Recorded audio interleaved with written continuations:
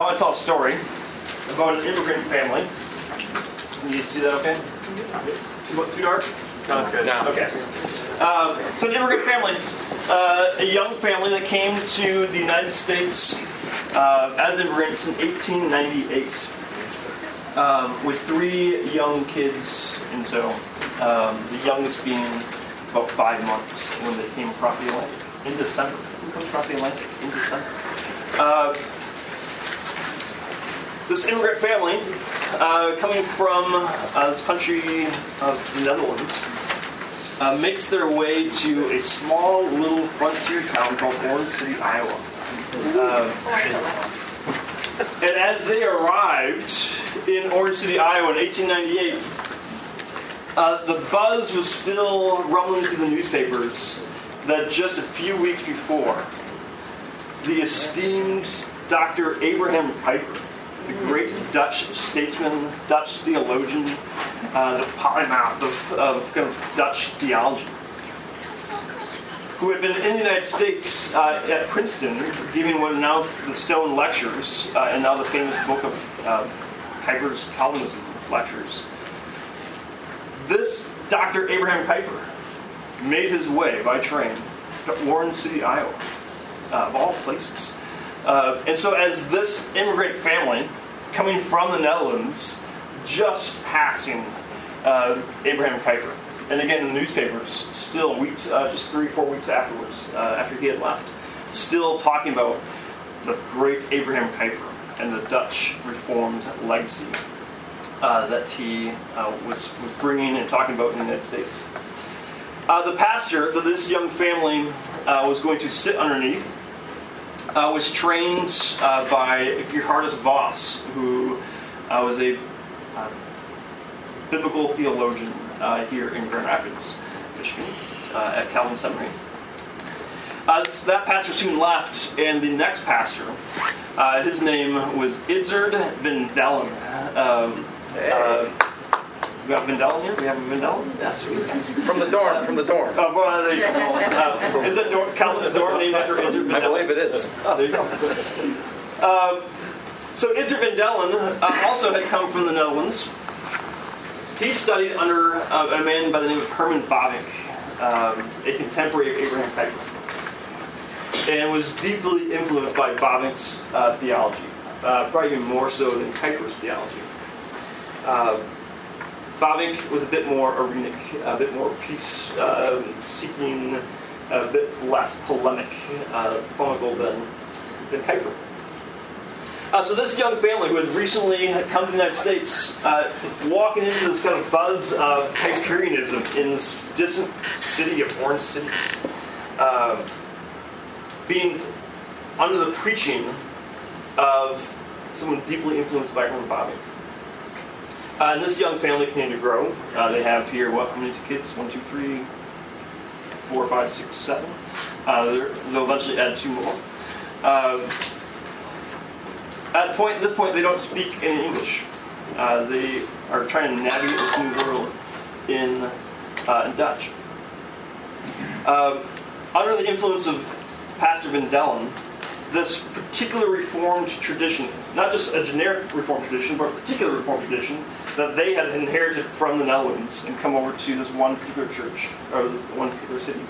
Being under the influence of kind of Kuyper's thinking and Bavinck's thinking, this particular community, one of the first things they did is establish a Christian school. And so this is a picture, probably 1905, 1906. The school opened in 1904 as a 1-level building, so this is the 2nd story. And after 1 year, they built the 2nd story because there's so many kids. So somewhere in here, I'm not sure where, some of these kids are in that picture. But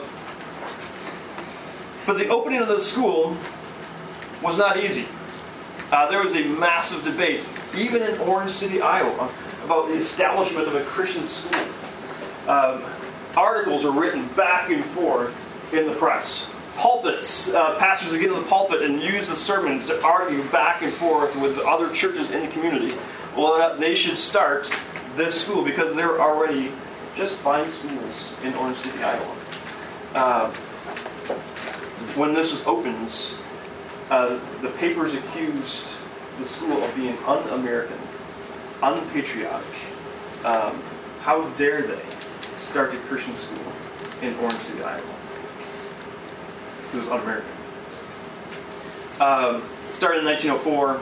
I believe it was in 1907 that unsolved mystery, still to this day, someone tried to burn this school to the ground. Someone cut the lock to the school, had a whole bunch of stacked old shingles in the basement of this building, and tried to light it on fire. The fire just kind of smoldered out. Never was it found out who tried to burn this building down. Read, folks, and most people think it was actually attempted arson to burn down this un-American school. Why do I start with this story? I start with this story for a number of reasons. One, this is my family. So this is my great-great-grandpa. That's my great-grandpa.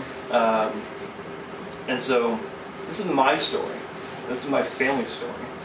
So I start with that because I think we sometimes think about this Reformed perspective or just even Christianity, just in general terms, as if like it's universal. It's not universal. This is a particular story about a particular Reformed tradition.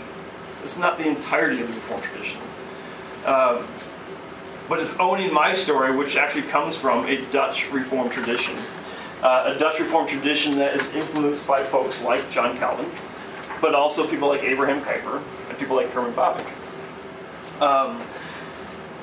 And these folks inherited that particular tradition. They carried it with them from one place to a new place, and then they had to figure out what this particular tradition looked like in their particular context of Orange City, Iowa, which led them to a particular action, which for them, their kind of Reformed thinking led them to start a Christian school.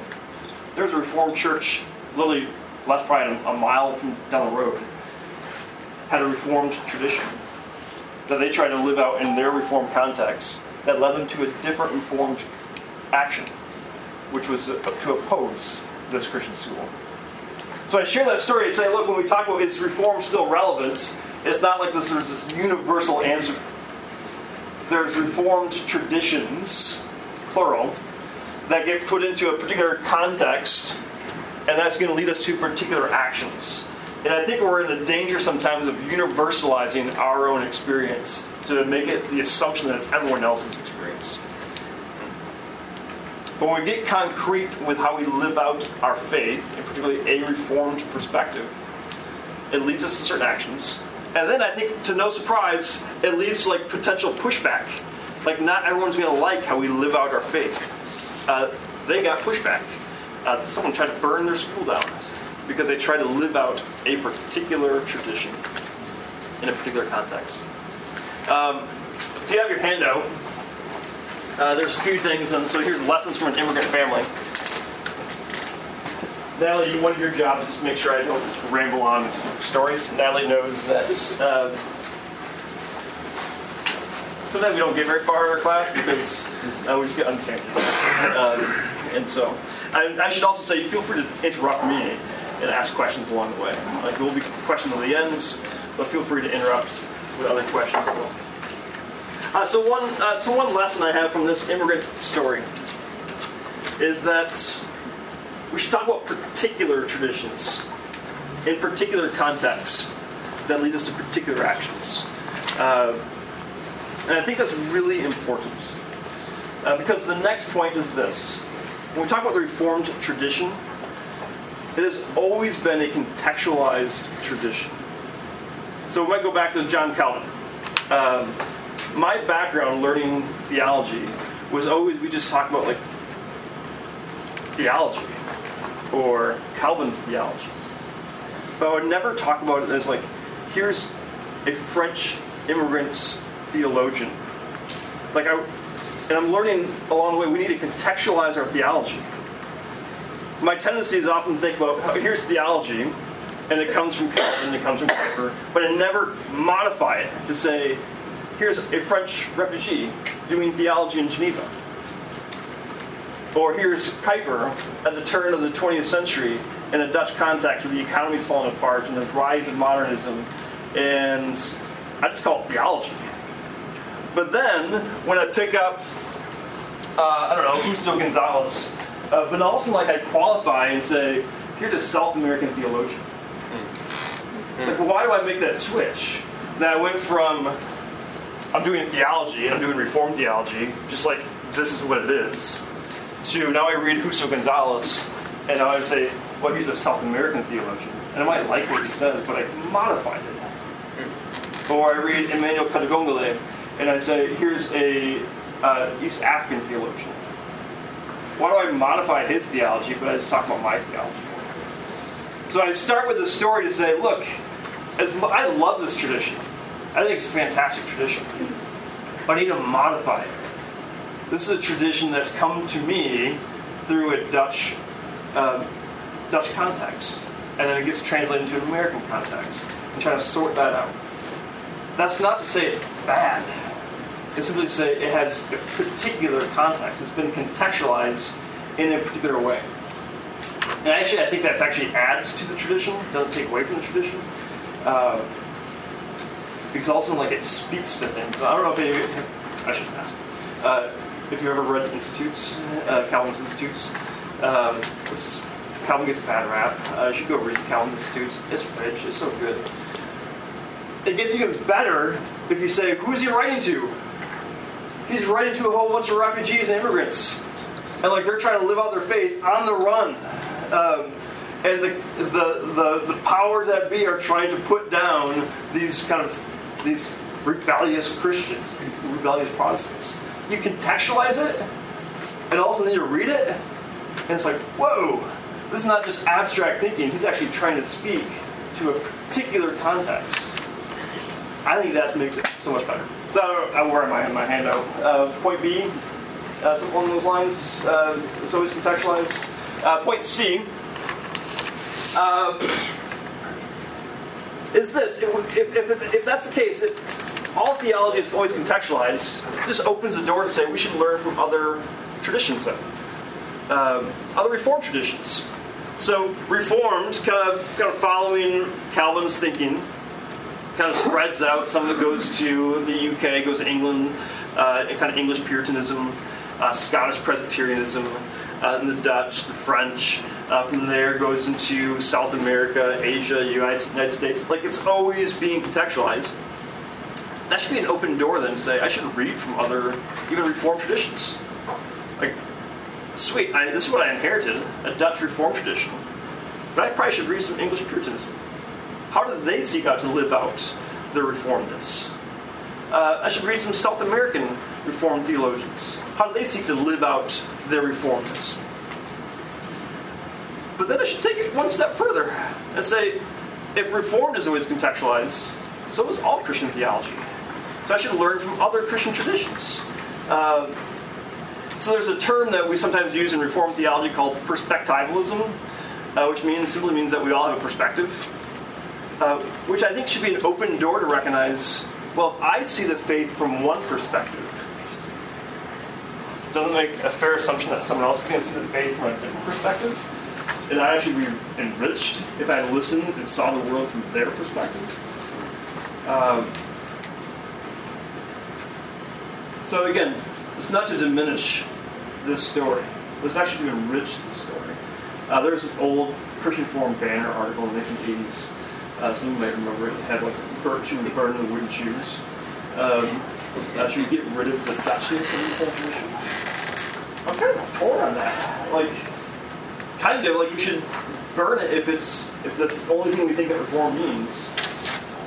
But I think we should also celebrate a particular tradition. If that's our tradition, I recognize that not everyone's coming from that tradition.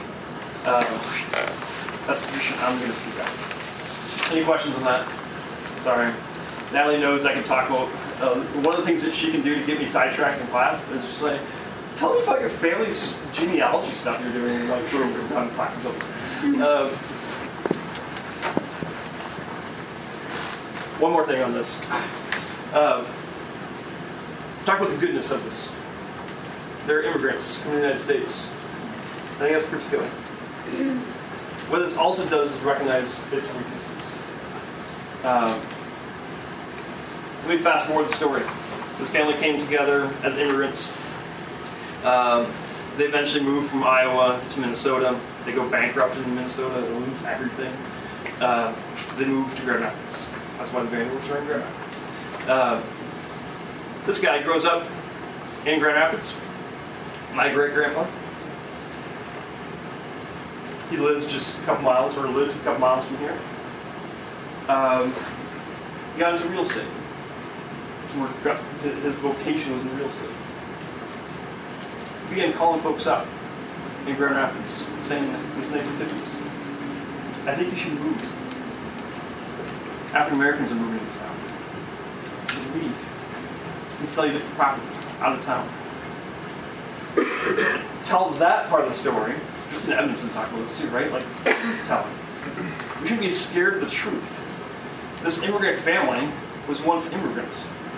They were welcomed into this country. And then a generation later, they're excluded.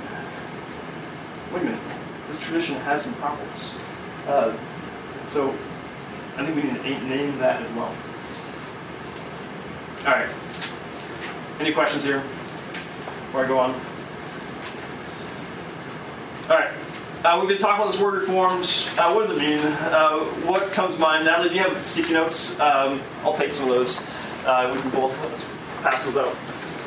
If you'd like, might do help some of that too. Thanks. Let's take sticky notes, pass one down. Sometimes I give my students an assignment, which is to summarize the gospel in like 7 words.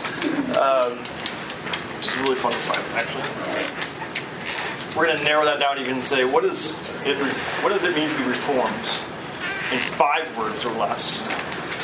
So you might even just write down one word. What does it mean to you as you think about being reformed? And whether you might not even be reformed, but you think about the reformed tradition.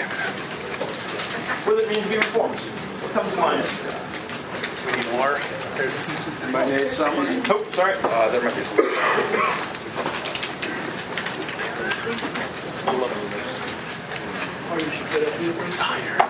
What's up? Oh, is this where left? Oh, yeah. Favorite. I don't know what we're talking about. That was a student's creation. Oh, was it? I told them it's my favorite show. I do not endorse it. It's my favorite show. Has any student threatened to rip it in half as they leave? Not yet. And don't give away. I would start crying if that's the case. All right, take a second. What do you think of when you think of what it means to be reformed? Try to 5 words or less. It might even just be 1 word. Now then, we need your help again in a second. Actually, you know what? You don't have to collect those. You can help me with this a second.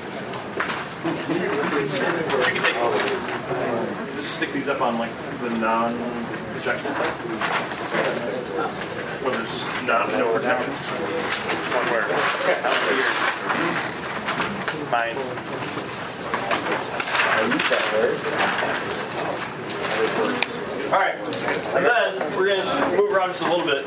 There's going to be 3 pieces of paper around here.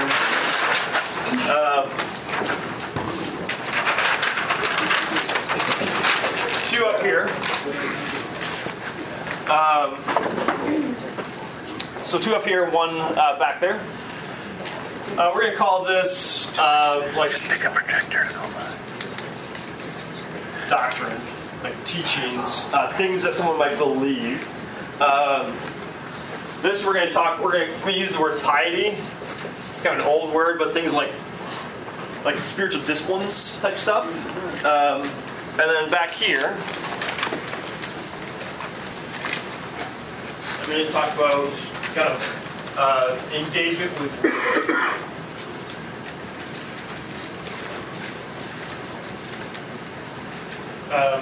All right, so here's our assignment. There's no judgment in this. Let's go we're going to take the sticky notes, we're going to pass them to the sides. Other folks here, you don't have to. Let's do this. Never mind. Let's not do that. Everyone's going to stand up and move around. Take your own sticky note. Based on what you wrote, you're going to stick it on either like stuff that someone might believe, like certain thing about theology. You might put it over here. Or piety, like certain things that Reformed Christians might like do in worship, or prayer, or spiritual formation, those types of things. And then in the back, maybe your sticky note might have more about like how Reformed Christians might engage the world. Does that make sense? Kind of. So you're going to try to categorize where we put our sticky notes. And if you're not sure, take a guess. I'll be right back. Yeah.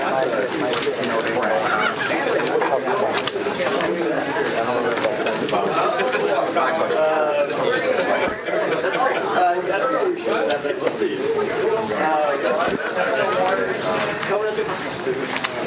And then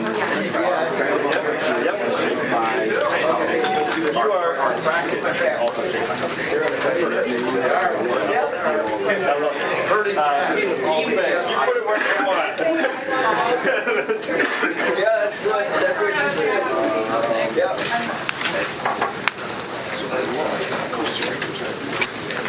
Devin, did you do it?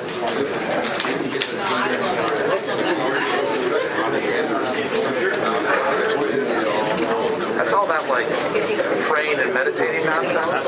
We don't do that. With a heavy dose of sarcasm. There you go. There we go. Thank you. Thanks.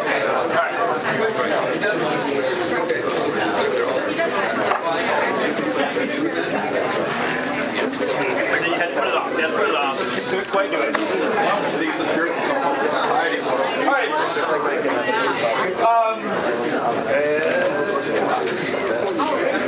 So just visually, this is interesting. Just visually, what do you notice? We got doctrine papers kind of filled up. We look at behind engagement in the world's kind of filled up. Yikes. Notice the forearm as well. Shaking his head right now. And then, okay, I'm not going to ask you whose this is. It's mine. Do their vocational jobs. Okay? That's great. Love it. Notice there's also doctrine and engaging on there. Oh, you crossed it out, though. So, there's kind of three angles historically that's kind of traditions that Reformedness kind of takes. One is doctrine. I think, typically speaking, we tend to be pretty heavy on this. So I don't know, I'm just going to read a couple. Tulip, I see. Total depravity, unfeeling election, limited atonement, irresistible grace, perseverance of the saints. Which I love. My first quasi-sermon, I was 19 years old. You may have been there. If you so, I'm sorry. I was a freshman in college, and in like freshman college hubris, I went to my pastor and like, how come we don't talk about tulip more? And so the pastor says, sure, you have Sunday evening service, it's all yours. And so I preached or taught, exhorted would be the technical term for this, exhorted on perseverance of the saints. And again, the saints in that church persevered. So we have this. We have ways of interpreting the scriptures, and you do have here living out the Bible, so it could be like engagement. Callings, tulips up here again, all things to God's glory, creation, fall, redemption, restoration, those types of things.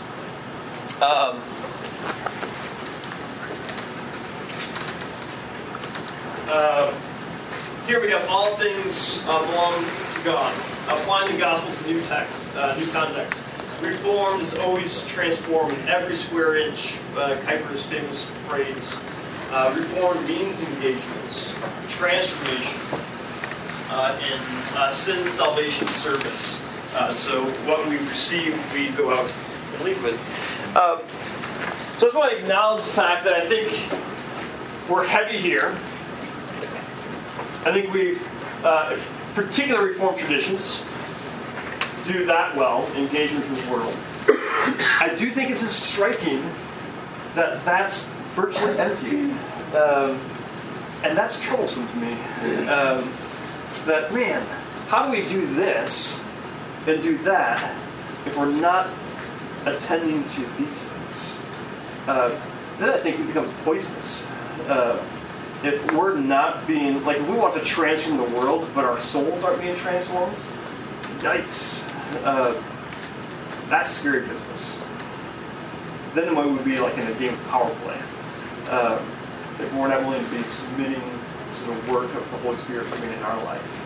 It's not nearly as glamorous to talk about. And by simply the fact it's not up there doesn't mean that people aren't doing it. It's just, that's not what comes to mind. All right. No, I don't want to drive.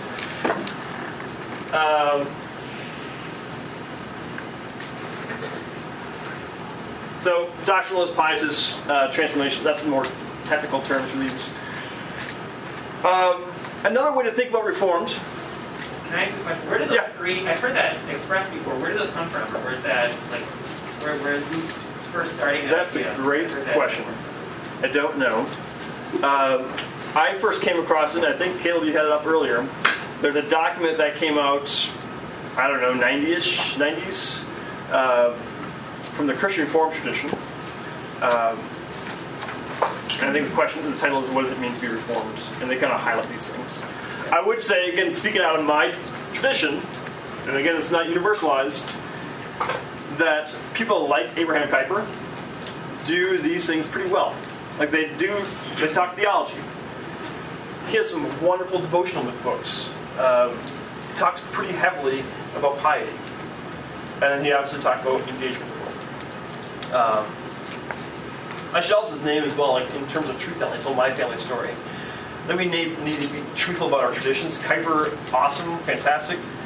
He just messed up things. The ways in which he talked about race was pretty grotesque. His backing of kind of the undergirding of South African apartheid. We need to vote for people like myself who's in that tradition. We need to own that. Say this is part of the tradition that I'm in. We need to name those things, confess those things, lament those things, and repent. Turn around. See, if I'm going to use Kuyper, if I want to use Kuyper, I need to make sure that there's a repentance in that tradition. Things can't be doing the same things that we did in the past. All right. I use this quiz. Natalie, you might remember this. Do you remember doing this quiz? Tell me yes, because you remember everything we do in class. There's a New York Times quiz. You should look it up. It's called, How You All Use and You Guys Talk. There's 25 questions. Christina Evanson actually kind of hinted at that. She talked about y'all. You take 25 questions, like how would you address a group of 2 or more people, and they give you a list of things.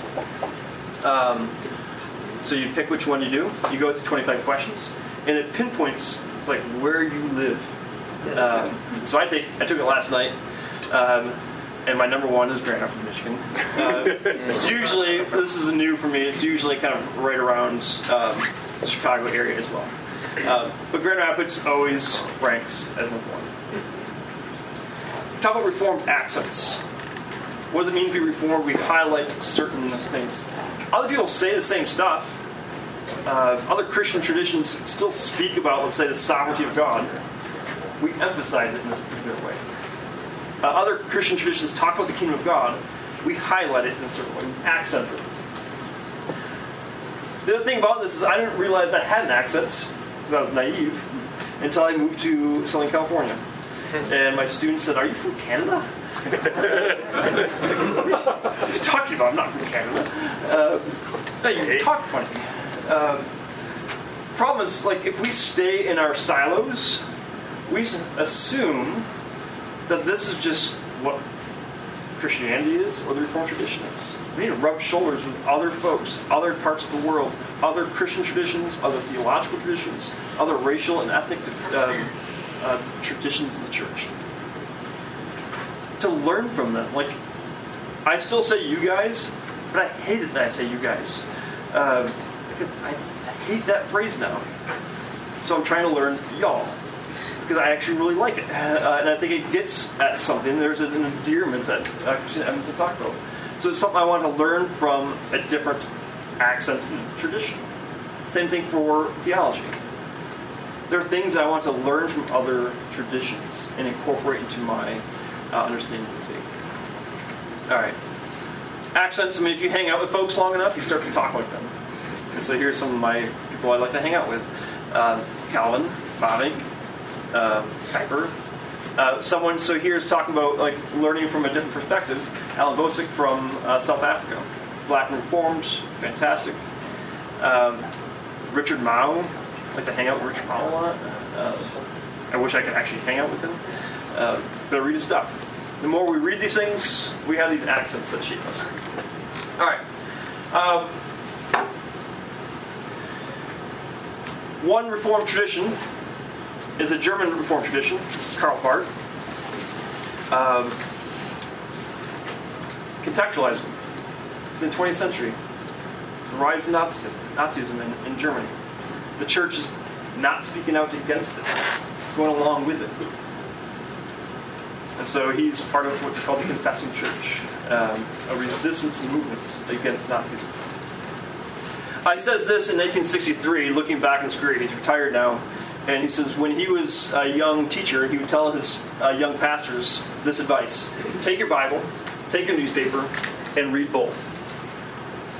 Bible in one hand, newspaper in the other. Interpret newspapers from your Bible. What he's getting at here is the language that I think we're familiar with of worldview. Right? We want to look at the world through the lens of Scripture. That's something that the Reformed tradition has typically done really well. We'll talk about that. It's a gift from our Reformed tradition to kind of a broader church, I think. Here's the problem. That language has gotten picked up, and I think I'm going to make a generic statement. I think we misuse worldview these days. Here's an example. And I don't mean to bash. Can you read that okay? So I Googled Christian worldview. And like the first website that came up, it's a major organization. Do some good things. But this is what they say about worldview. Here's, I think, one of the gifts the Reformed tradition has given to the church. And this is now what it means in like mainstream thinking. Do you have a biblical worldview? Answer the following questions, and they're all like yes or no questions, based on claims found in the Bible, in which George Barna used in a survey. Do absolute moral truths exist? Yes or no? Is absolute truth defined by the Bible? Yes or no? Did Jesus Christ live a sinless life? Yes or no? On and on and on.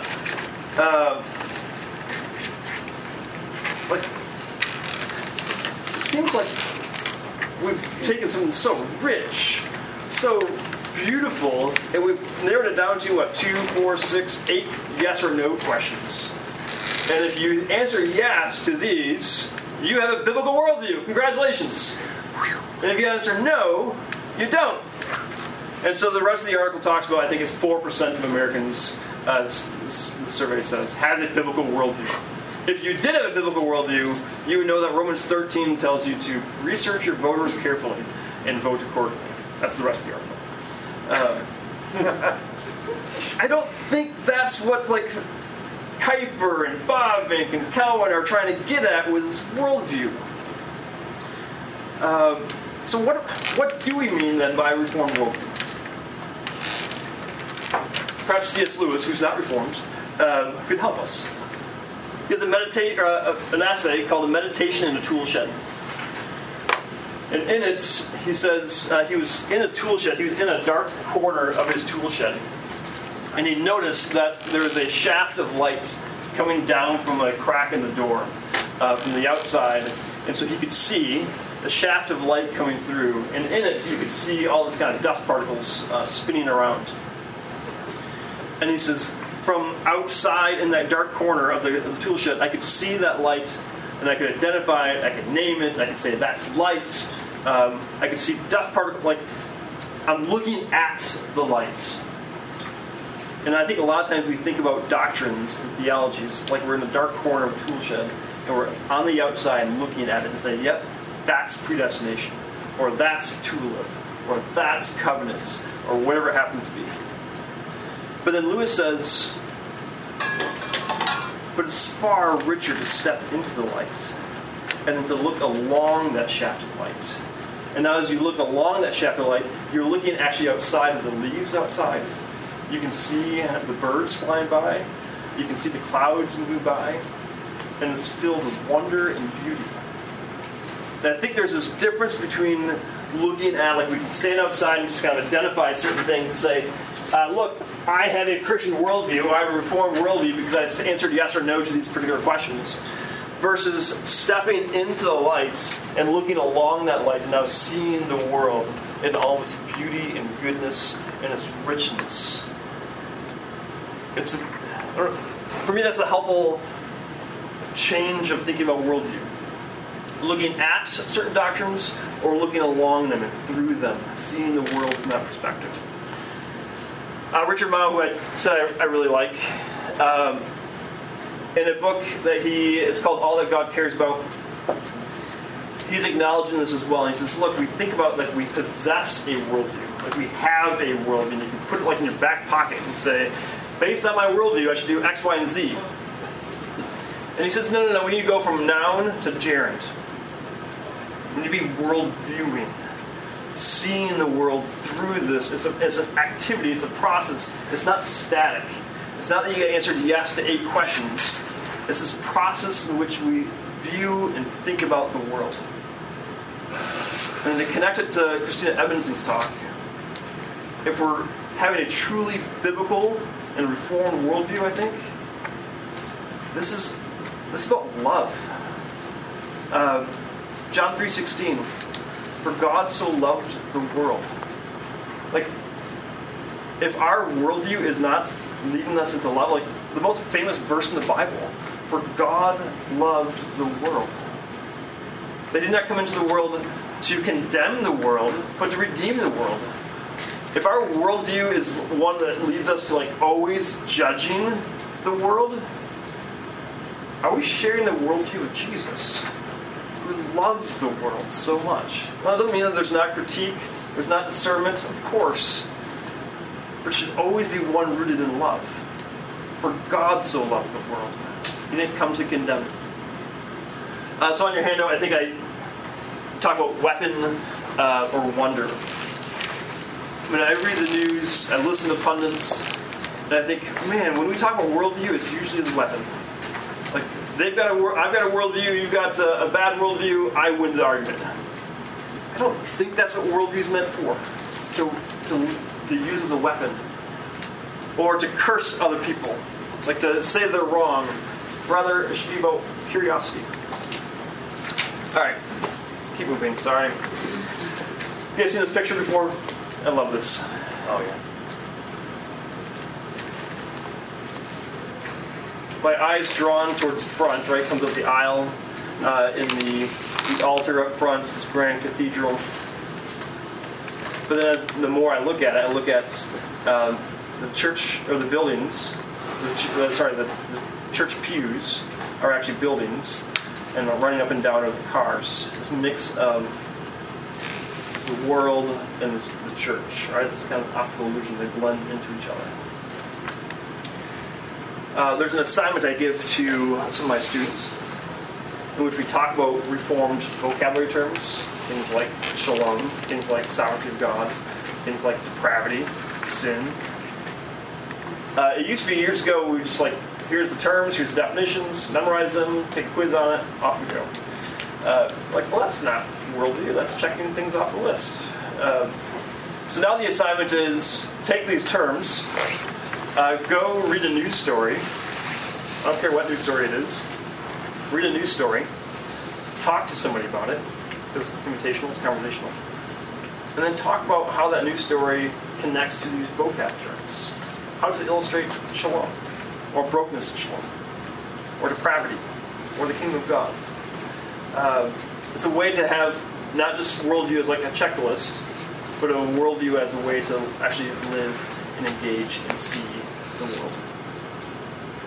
All right. Can I ask a question? Yep, for sure. Just referencing back to your assignment there. Yep. How is it that you encourage your kids how to search out specific assignments for that? Is there a certain site you use? For which news stories you mean? Yeah, your words in the world assignment. Yep. With your words. This is my part of my freshman class. So it's their first Bible class in high school. So we start with like, here are 12 key terms that you're going to use in this class, and we're going to use them all throughout high school that you should be familiar with. And some of them are brand new words and concepts for folks. Others have heard this for a long time. So we have a list of 12 that we as a Bible department have said, here's what it means, like key Reformed accent words that we're going to use in our Bible classes, and we get used throughout our curriculum as well. So that's been a process that we've looked at. So again, it's things like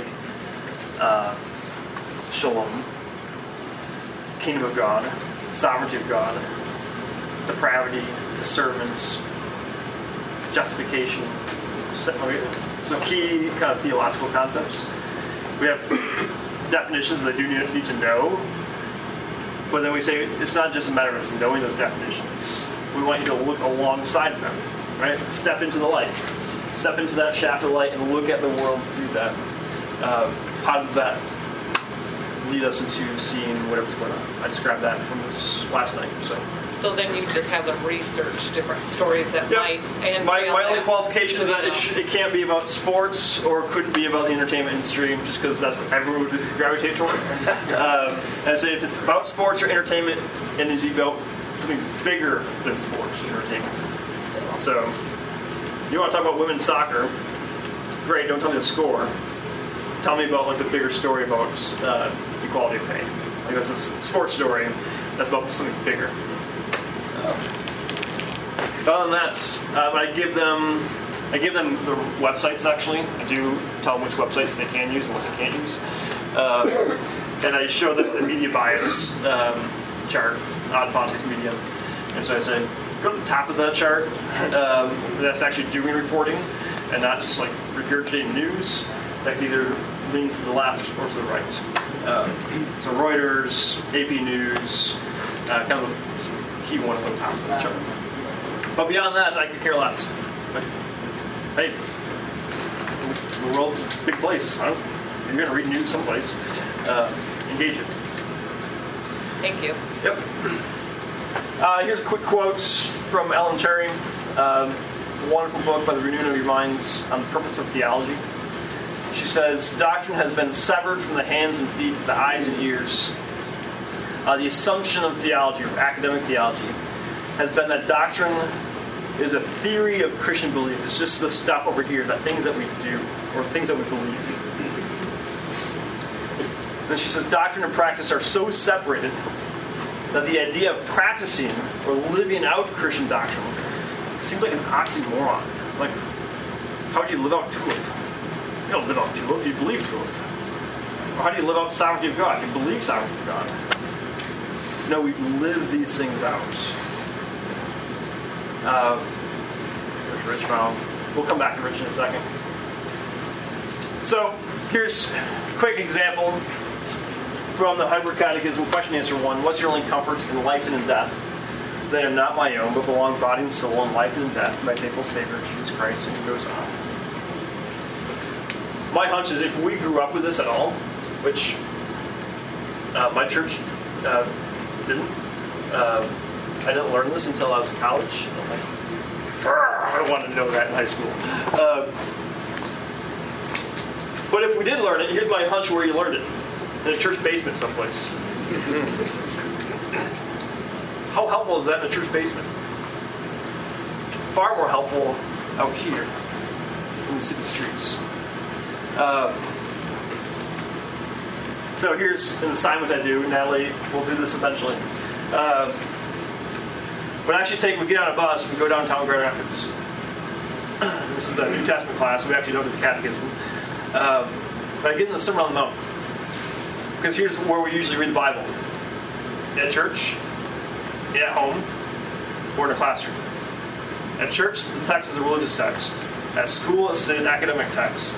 At home, it's a private text. Where do we not read the Bible? Where we just do life. I don't think the Bible actually is a religious text in that way. It's a text for life. It's how we're supposed to live. So this is called dislocated, like we dislocate where we read the Bible, exegesis. Dislocated exegesis. Go someplace where you don't normally read the Bible and read the Bible. So we sit in front of a bank. Some students will go in front of a bank and they read the Beatitudes. Blessed are the poor, for they will inherit the kingdom of God. Well, how does sitting in front of a bank reshape how we think about blessed people? Or some of the students will be on Division Street in Grand Rapids, which is kind of a center for homeless population in Grand Rapids. Blessed are those who hunger and thirst for justice or righteousness, for they will be filled. How does what you're looking at shape how you read the text? Because it's not in the classroom anymore, it's not at home, but it's actually like where real people live. Changes how we think about it. What if we did the same thing with catechism?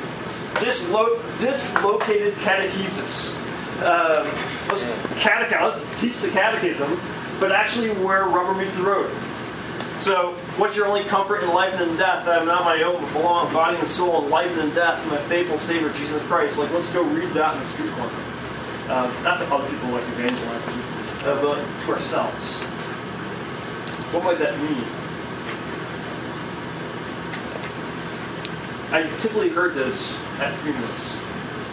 It's a fine place to go. But we hear it when there's a national tragedy, or when there's conversations about, okay. I belong body and soul.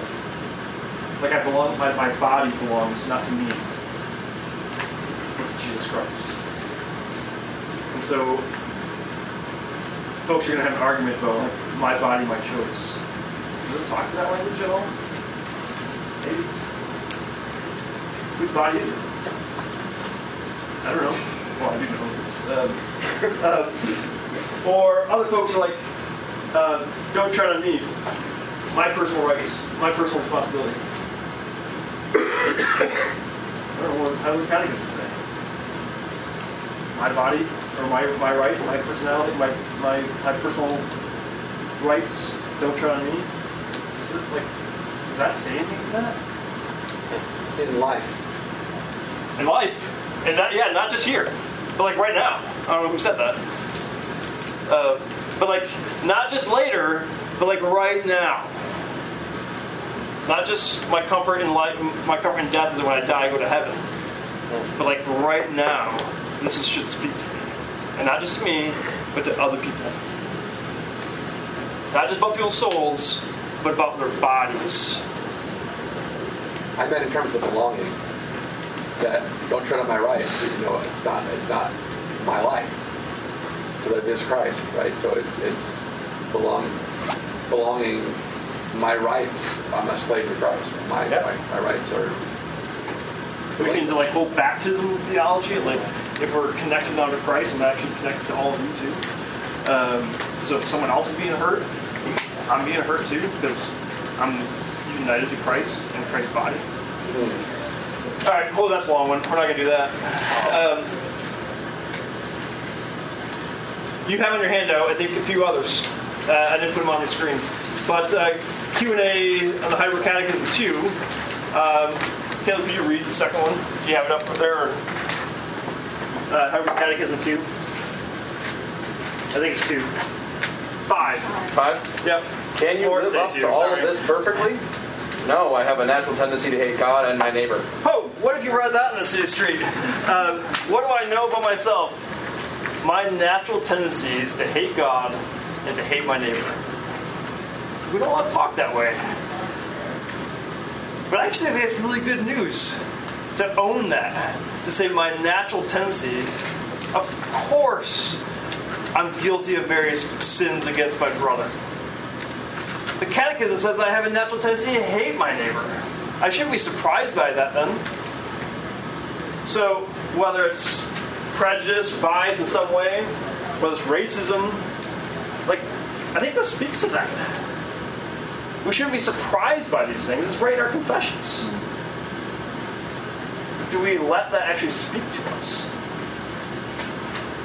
All right, there's long ones. There's other ones here about don't murder, all that kind of stuff. This is from the Westminster Catechism. I didn't put it on your hand up because I ran out of space.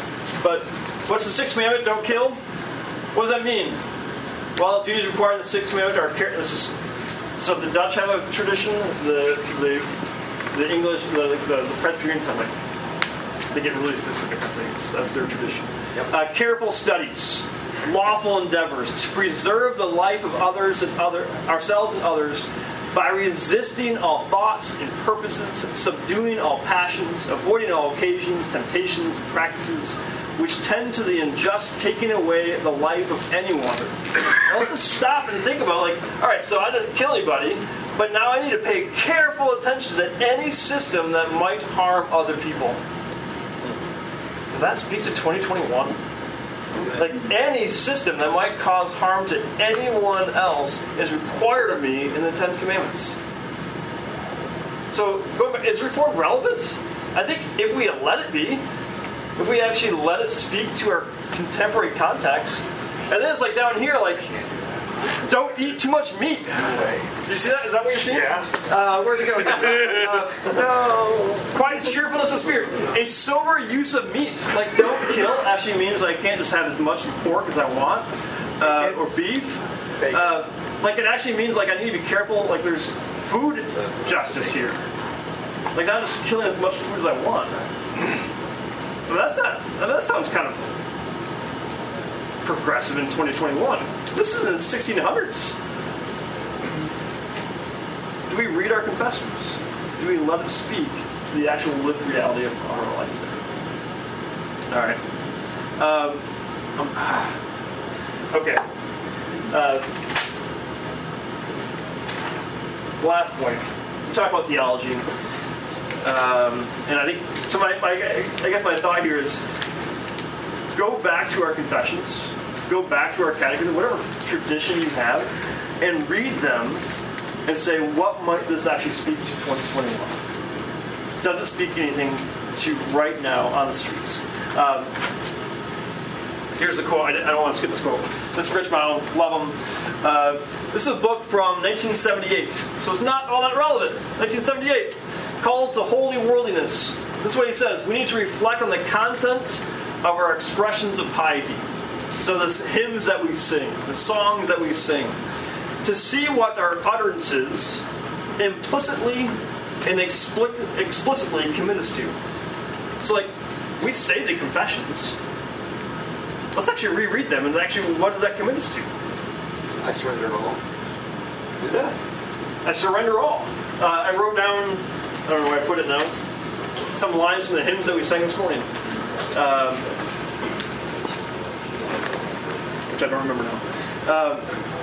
The task is not so much for us to begin saying new things, it's to begin to reflect and act on the commitments we have already made in the expression of our own piety, our own hymns, our own prayers that we're already familiar with. Let's go back to the sources of our own traditions and say, what does this speak to right now? And then there's going to be updating, changing. We need to do that, but we have expressions of our own tradition. All right, last thing is this. This is a picture of my church sanctuary. I think when we think about being reformed, we just think about theology, things that we believe. I think we need to think about our worship and how our reformed worship changes our lives as well. So things like confession. Do we do that in church anymore? Some churches do. A lot of churches don't. I'm wondering why don't we confess our sins in church anymore? It makes me uncomfortable. Folks might not be drawn in. But confession shapes us.